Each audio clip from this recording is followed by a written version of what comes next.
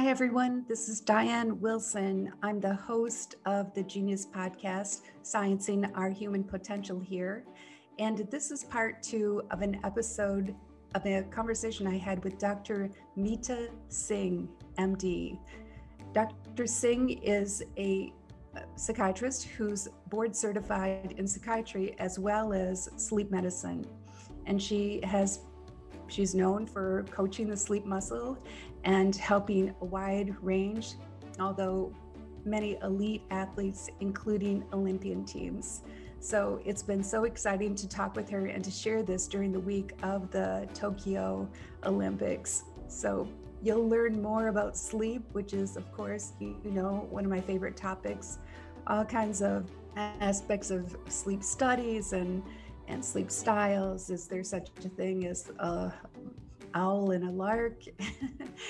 Melatonin, the whole issue, all these things that you always wanted to ask a doctor about sleep and probably never had an opportunity. So stay tuned. Just one bit of information before we launch into the rest of our conversation. I wanted to mention that I am hosting also coming up a masterclass on some of my favorite neuroscience advantage tips. We'll cover sleep and memory and focus and some other things. It's free. All you have to do is register. Space is limited. It's exclusive to my listeners. So feel free to register. We're on Eventbrite. It's Neuroscience Advantage. Also, you can find it on my website, grimardwilson.com, GRIMARD Wilson, one word.com, or send me an email at diane.g.wilson@gmail.com. Anyway, without further ado, let's jump into the rest of my conversation with Dr. Singh. And thanks for listening. So people need to look at their circadian rhythm. We were talking earlier about melatonin, and one of my friends had said, I'm going to take this every night, and it just doesn't seem like a good idea for a person who sleeps well. Can you comment on that? Yes. So melatonin is this normal hormone that your brain secretes in response to darkness. And it's, and so there's a certain time that the melatonin gets secreted, and it signals your brain that you're ready for nighttime activity. And for us, it's a signal that we're ready to go to sleep, and it strengthens nighttime physiology. For nocturnal animals, so for some mice, the secretion of melatonin actually results in increased activity because they're nocturnal. So melatonin in this country, in the US, it's not considered a medication. It's a health supplement, and so it's readily available over the counter. So the FDA doesn't really regulate it that much. And so first of all, I'm not sure you'll get what you're getting when you say that you're getting melatonin from over the counter, because there's no way to actually monitor that, number one. Number two is that, so the American Academy of Sleep Medicine, taking melatonin on an occasional basis is fine. It's relatively benign. It's also perfectly fine if you're a night owl and you're trying to go to bed earlier, or for jet lag, you're trying to take it. So if I went to London and tried to take melatonin so I could go to bed earlier, well, that would be an appropriate use of the melatonin. But it definitely is not recommended for chronic insomnia or a chronic problem. And I always tell people that if you're reaching to take something on a regular basis to help you with your sleep, well, you need to seek help for that. So talk to your primary care physician and get those problems evaluated. And I'll explain to you why. So I remember, so when I'm working with athletes, or with any other person, it's really important to take a detailed sleep-wake history, because you want to explore the reasons why they can't fall asleep. So for example, if you're a night owl and your regular bedtime is 3 a.m. and you're going to bed at 10 p.m. and you can't fall asleep, well, you don't really have insomnia. You just, there's this misalignment to your biological bedtime. as compared to what time you actually can fall asleep? Or are you, what if you get into bed at 10 o'clock, but you're a chronic worrier and you worry and you're worried about your sleep, and you may, as a result, you have difficulty initiating sleep. Well, that's insomnia. That needs to be assessed and addressed in a different way as compared to that first person that we described. Or if you're if you're busy at night in the evening, and you have these, if you're playing a sport and your game doesn't begin till 7 at night, and so you drink these large energy drinks to get you through the game, well, then when 11 o'clock rolls around, you have half of it still in your system. So that's another reason to not fall asleep, right? And if you're a C-suite executive, and you're answering emails, and you're conducting board meetings from your bedroom, and then you tell yourself, well, okay, I'm shutting down the computer and I'm going to fall asleep. You're not going to fall asleep, because that's not how sleep happens. So it's really important to to do a detailed and to get a detailed history to find out exactly why somebody's having problems with sleeping, because otherwise you wouldn't be giving them the correct or the accurate treatment tools.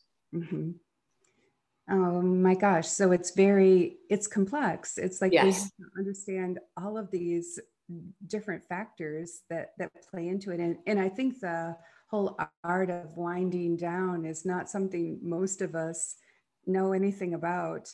And the other thing is that there's a whole perhaps generation of people that are, I know a number of people in their 20s that stay awake until 3 a.m. or 4, and we work on their sleep schedules to get them to try to change that they play games with video games through the night, and there's a culture of people that absolutely love that. Yes. And I think so if I may, again, there are two parts to that question. I want to make sure I address both. So the first thing I want to talk about, we'll talk about the winding down schedule in a minute, but I want to talk about this. You said young people are often up late, and one of the things that we have to understand is that this propensity to be either a night owl or a morning person is genetic. And so your circadian clock decides that. And there is a certain, it changes with age. So teenagers and young adults are more likely to be night owls than not. And then as you get older, that tends to change.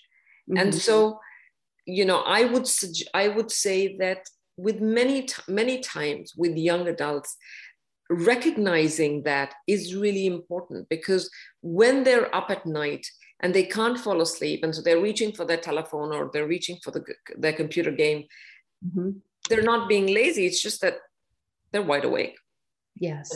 And they don't know how to unwind, and they don't know what they can do to distract themselves. And in that specific case, so if they're night owls and they're wide awake at that time and can't even fall asleep at 3 a.m, attempting to fall asleep at 10 o'clock is really very counterproductive. It's just going to make them frustrated, and then they're going to get, they're going to then develop issues with falling asleep. So it's important to take into, to understand this concept of time. And, I like to tell people that, it's a wonderful thing that we have this spectrum along which people lie. I mean, there's some night owls, there are some intermediate people, and then there are some morning larks. Because if you when we were hunters and gatherers, you didn't want everybody to sleep together. You wanted it to be staggered. You wanted the night owls to be awake at night and guarding the camp, or at night, and then you wanted the morning people to be up in the morning to be able to take over. So it's it is a protective.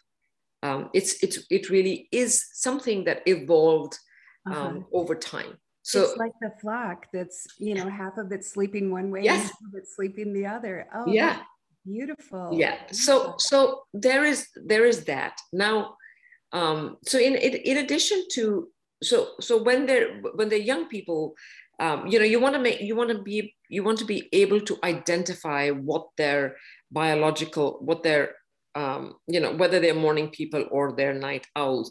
Having said that, night owls are oftentimes more sensitive to light. And so if they're up at night and they're playing video games, or they're, involved in, with their screens, they're on LinkedIn, not like Twitter or Instagram or whatever social media, then it is going to be more difficult for them to fall asleep. And, and then at that time, of course, you want to have an intervention. I mean, I remember when I worked with an NBA team, and there were the younger players, they were playing video games, and they were playing against their teammates. So they were not just up themselves, but they're keeping their teammates up at night and, interfering with their sleep. So, and then, I want to make sure I circle back to your question about winding down, and it's that example of the CEO who gets into bed and still is working, and decides to hold this board meeting even in from the bedroom, and says, well, and then shuts down the computer and says, well, and now I have to sleep. Well, it's not going to happen, because you have to build that winding down schedule. It's if you're and I give the analogy, if you're an aeroplane, when it's about to land, it doesn't just flop from the onto the ground from the sky. It really has these maneuvers. It sort of circles around, and it's kind of lowers its altitude and slowly and carefully lands.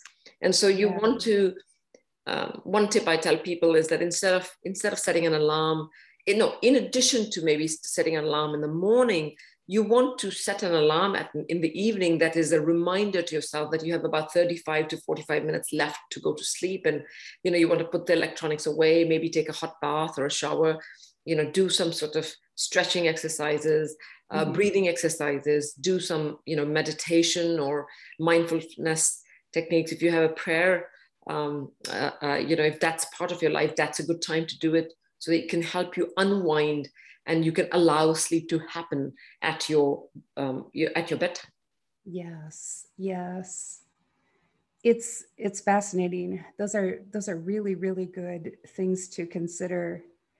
The circadian rhythm, or the personal time, is interesting. I guess I would call myself a night owl, because at 8 o'clock I feel amazing in the evening. And it's everyone has their own time. I can't imagine being awake at 3 a.m. and functioning, but right.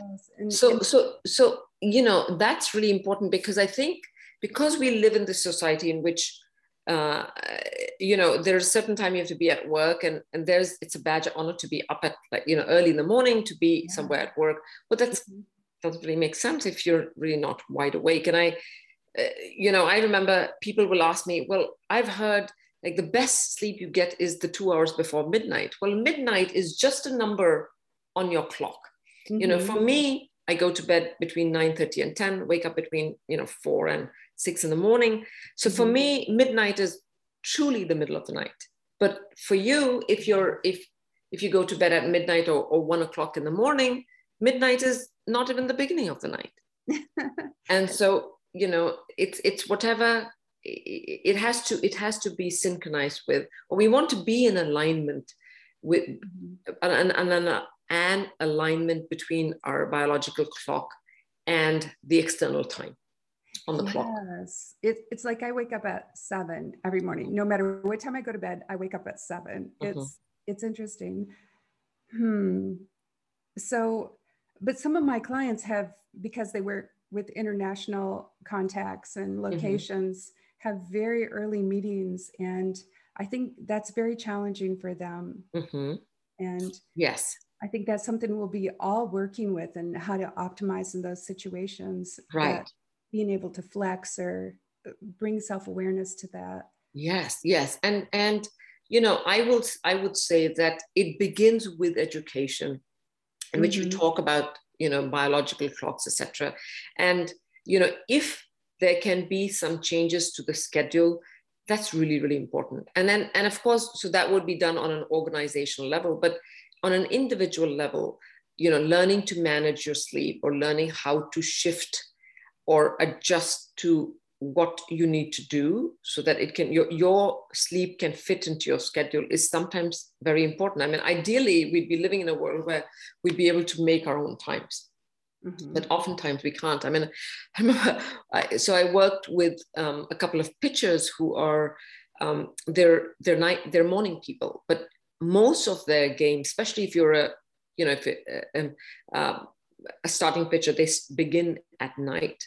And so, helping them shift their clocks so that they can fit this time and be completely maximally alert and prepared for a night game is something that is really important. It is done on an individual basis, but really is really key for performance.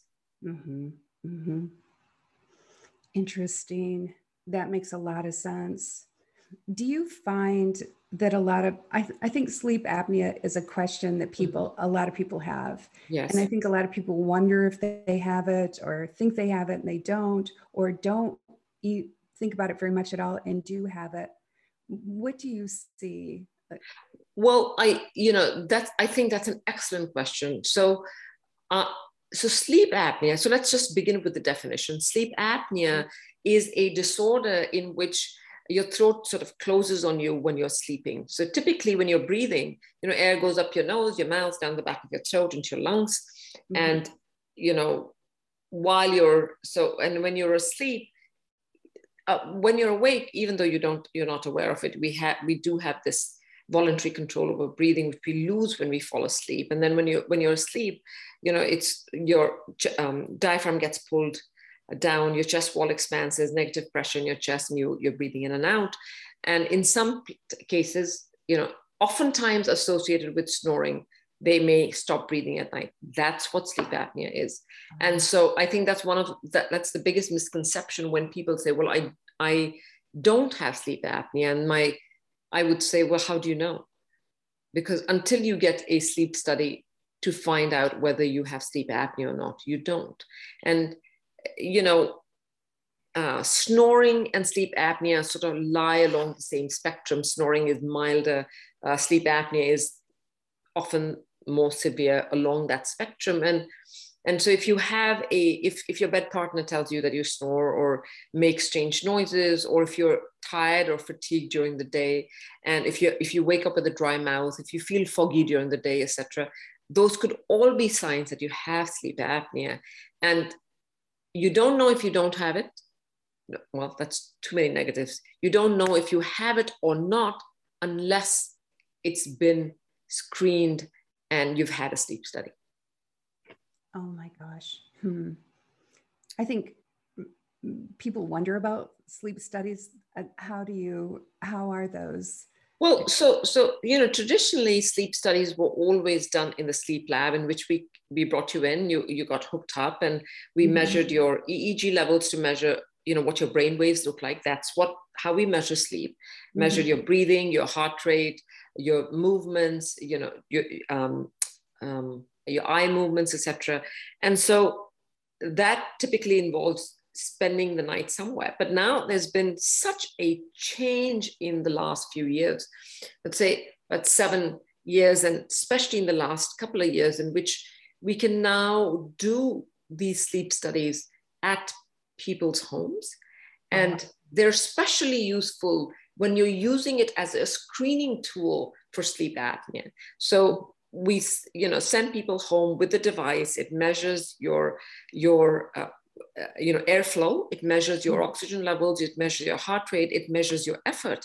And so it can give us a pretty good information of whether you stop breathing or not, how often you do, and that will tell you whether it's mild, moderate, or severe. Whether your oxygen levels, if they fall when you have sleep apnea, that would be another indication of how severe they are. And because we are measuring effort, it can also differentiate between obstructive and central sleep apnea, which are, they're two different kind of apneas.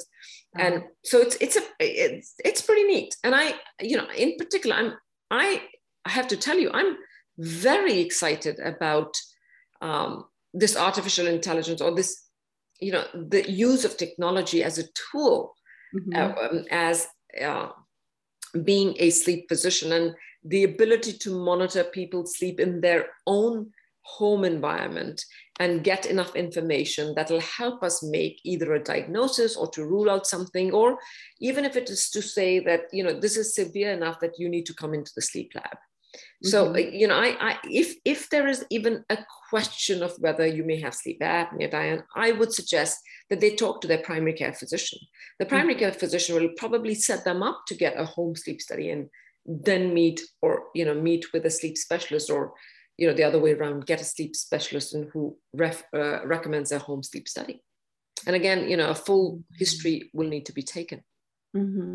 That's excellent. I think most people think that sleep studies, staying overnight somewhere, would just be intimidating. But if there's a halfway step, or these smaller steps we can take to reveal what's going on, that's excellent. Makes it more doable. Yes, and you can scale that for sure. You can get more people to do it, because otherwise, when you're in the sleep lab, you're sort of limited with the space. So I at the Henry Ford Sleep Lab, when I was working at the center, I was the section head and service chief in one particular location. We had 4 beds there, and we ran them 7 days a week, and so 365 days a year, except for I think the federal holidays. And then in addition to that, we did daytime sleep studies, but that does limit how many people you can get. I have to tell you that when people have significant heart as well as lung disease or certain neurological diseases, they do need to come into sleep lab. But that's where your primary care doctor is going to make sure that you get funneled into the right, into the right category of where you need to be. Now, when I'm working with athletes and C-suite executives who are relatively healthy, and they have this question of, how they're sleeping, whether they have sleep apnea, getting home sleep studies is really, it's really doesn't even interfere with their daytime job, because it's just something they use, at home. You get the information, you get the data, and then it's easy to take it from there. That seems great, because I think most people, the sleep study would just seem like a mountain they couldn't climb, but it makes it more doable. Are you, I know we haven't talked about this topic, but in terms of COVID and sleep and executive function, I'm sure there are athletes that have had, maybe full COVID, long COVID, or even mild COVID. What do you notice? Is this? I can tell you what I notice in my field. Okay. And so I collaborated with Dr. Carla Edwards. She is a psychiatrist who works with the Canadian Olympic team. And we did a couple of blogs on the British Journal of Sports Medicine, speaking about anxiety and insomnia, and how that really, it was substantially higher in athletes during times of COVID. So of course, COVID, was devastating to the daily lifestyles of everybody, and particularly so for athletes. Especially last year was like the year when they were going to have the Olympics, and everything sort of shut down. In fact, I think the NBA was like the first league to actually shut down, and then this was like a domino effect, and everybody else shut down. But it, for athletes, and I would say, top level executives, they're high strung, they're, super competitive, and may even be inclined to have some anxiety. And then taking away, what they do on a daily basis, which really fulfills a basic need for them, and taking away that structure and taking away that physical training really could worsened anxiety. And, in association with the anxiety, the insomnia. Mm-hmm. So, and I think that there's, there were different stages. There was difficulty during COVID, and then there was anxiety just because of this just return, because we're not, we're hoping everything is okay, but there is, we now know that nothing is completely predictable. And when things are not completely predictable, that itself is very anxiety provoking. And that can result in poor sleep. I know that during COVID, people were sleeping, they'd go to bed late, they'd wake up later. During COVID, people were drinking more alcohol because they didn't have to drive somewhere the next day. And that was doing a number on their sleep. They lost, there was a blur in, home and work life. So they lost, they were maybe working extra hard, even though they were from home. There was loss of structure when they were at home, and, it could be in your pajamas, and late in the afternoon because you didn't really have a structure, eating meals really, really late. Mm-hmm. Eating bad meals. Yes.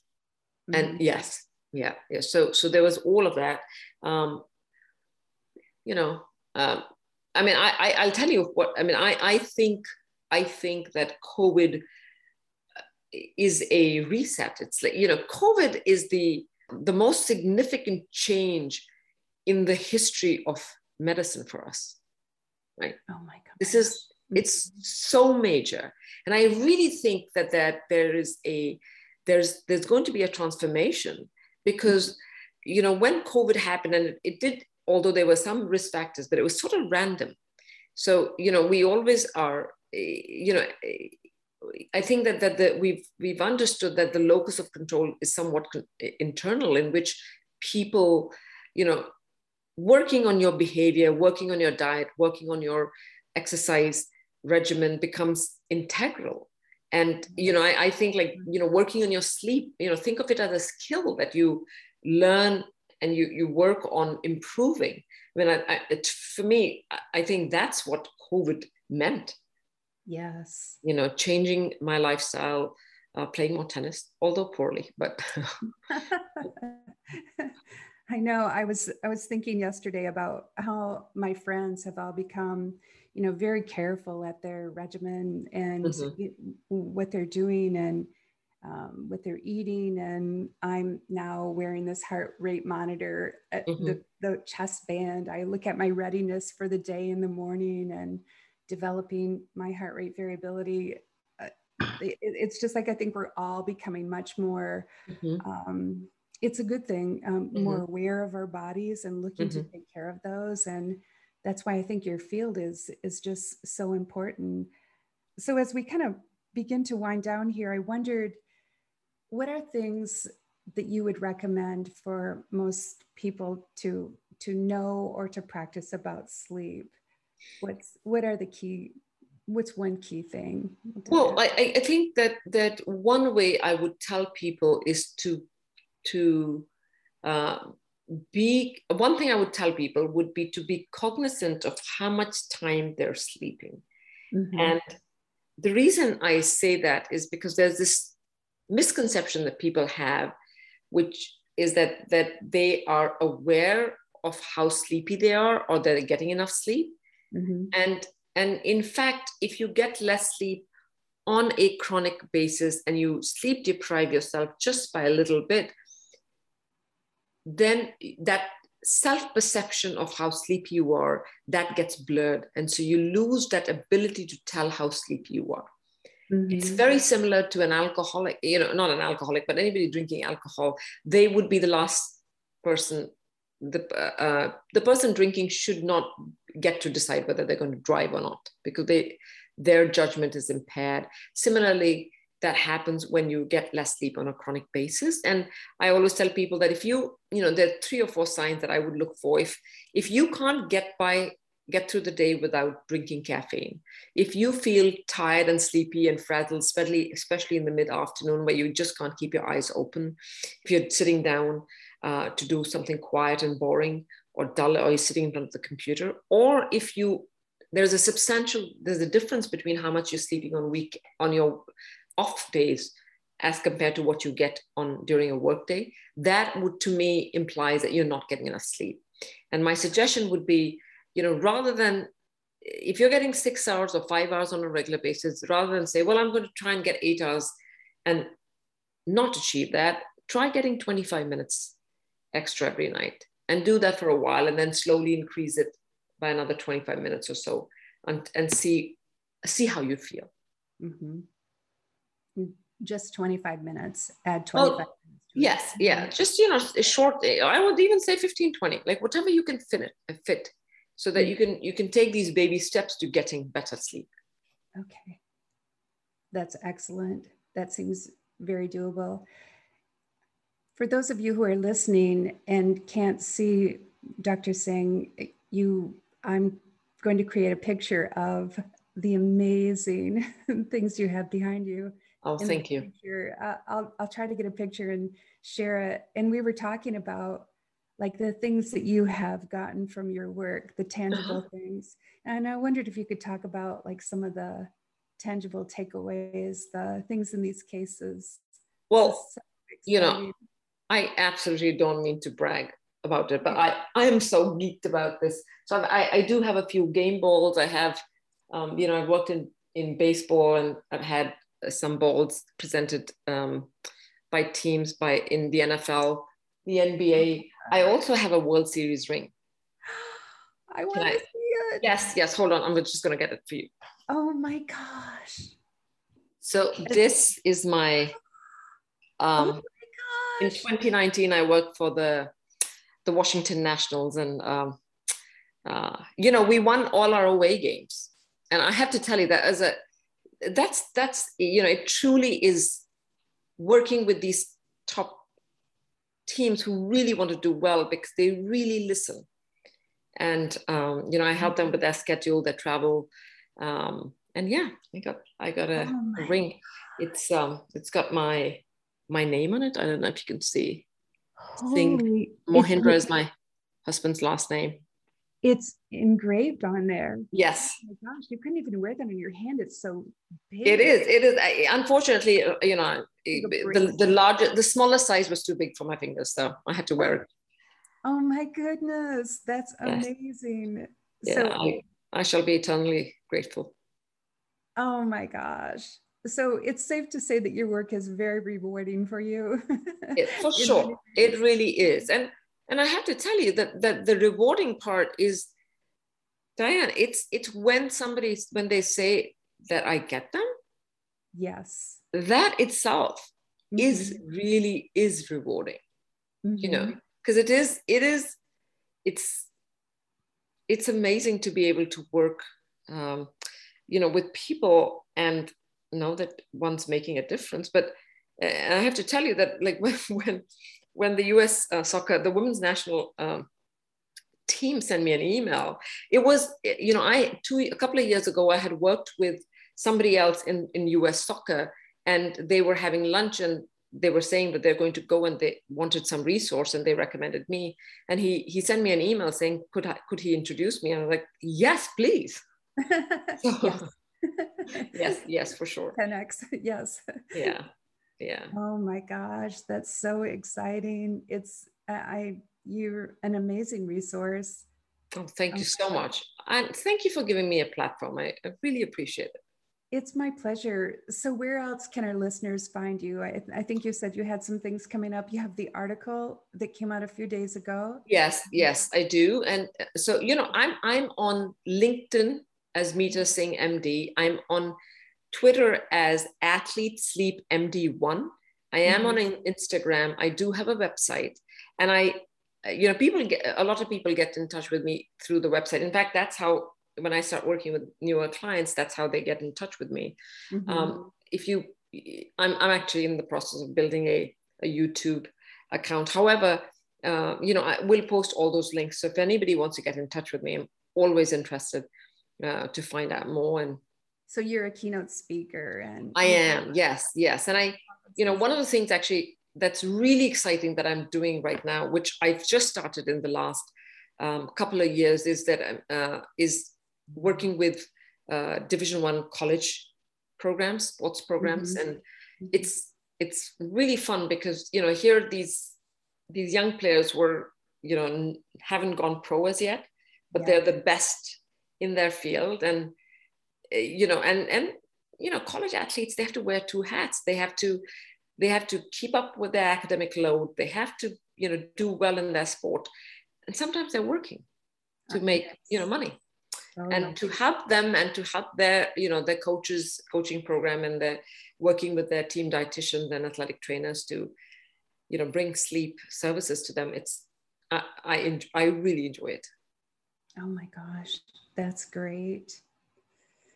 Well, you'll have to come back another time, I hope, and talk about concussion because I think it would be my pleasure. Don't want to keep you longer, but it's been really wonderful. I am so grateful. I think this will be very, very helpful for listeners. And thank you so much. I have a tendency to ramble, but my teenagers complain about that all the time. Oh, you weren't rambling, and it's been great. So thank you for spending your morning with me.